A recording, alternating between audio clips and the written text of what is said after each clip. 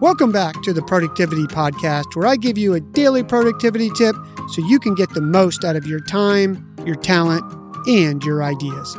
I'm your host, Brandon White. Here we go.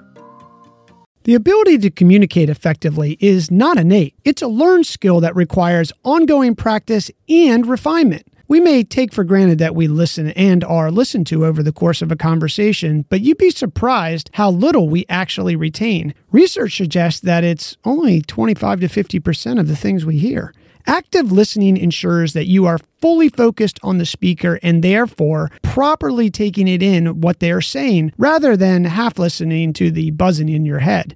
A study in the Library of Medicine titled Active Listening concluded, in active listening, it's critical that the receiver acknowledges receipt of the information and provides feedback to the sender to ensure mutual understanding. Here's 3 tips to help you become a more active listener. 1. Mirror.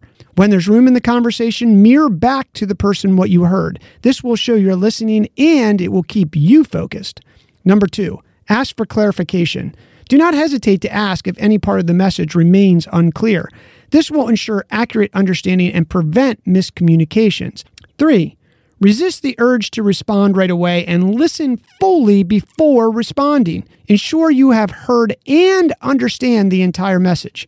Active listening is a two-way process. Not only will it improve your productivity, it will also improve your personal and work relationships. Your move. Hey, real quick before you go, please remember to hit follow on your podcast player. You won't miss any episodes, and it helps support us bring you the show daily. Thanks for listening. We'll talk tomorrow.